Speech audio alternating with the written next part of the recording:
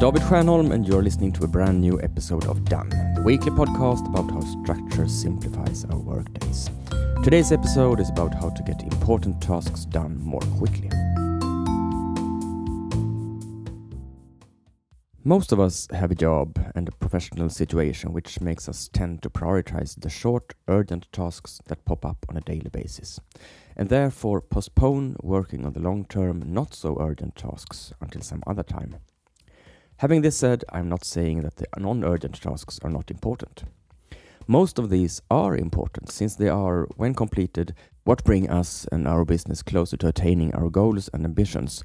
But since they are not urgent or might not even have a clear deadline or due date, we tend to do other things before working on them. The tasks we postpone could, for instance, concern working on getting new clients, initiating improvement initiatives, and writing reports.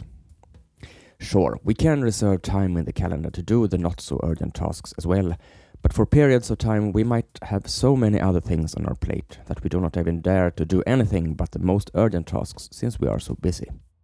Let's accept that we are in quick and urgent mode and then turn this to our advantage.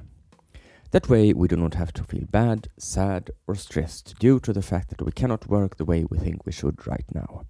We can adapt the tasks to suit our current mode and situation rather than the other way around, and they will then get done with much less effort.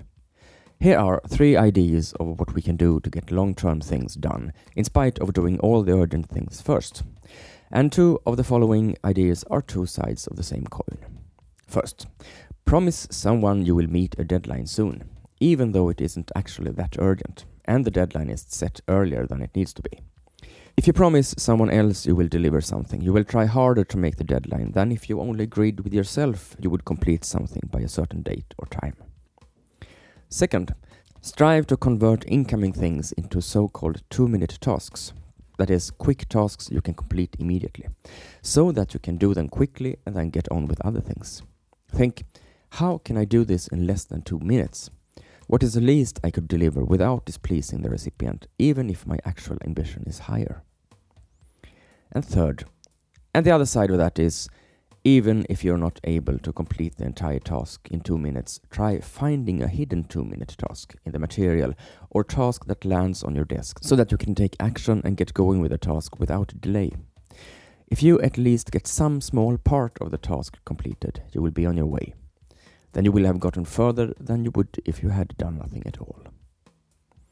If you make your tedious or postponed tasks more urgent, or if you get them done by making them into 2-minute tasks, you will get more of the tasks which are important but not urgent done than you otherwise would. Your conscience will be lighter regarding any tasks you have been postponing or procrastinating, and you will be moving towards completion, even though perhaps not all of the task gets done in a single go. How do you get the long-term and important but not urgent tasks done? Write to me and share your tip. Most people I meet work more than they should and want to with what shows up, and they would be grateful to receive your best tip. You can reach me at david@stjernholm.com. Thank you for listening to this week's episode of Done. Next week is Easter holiday here in Sweden, so the next episode is due on the 28th of April. See you then.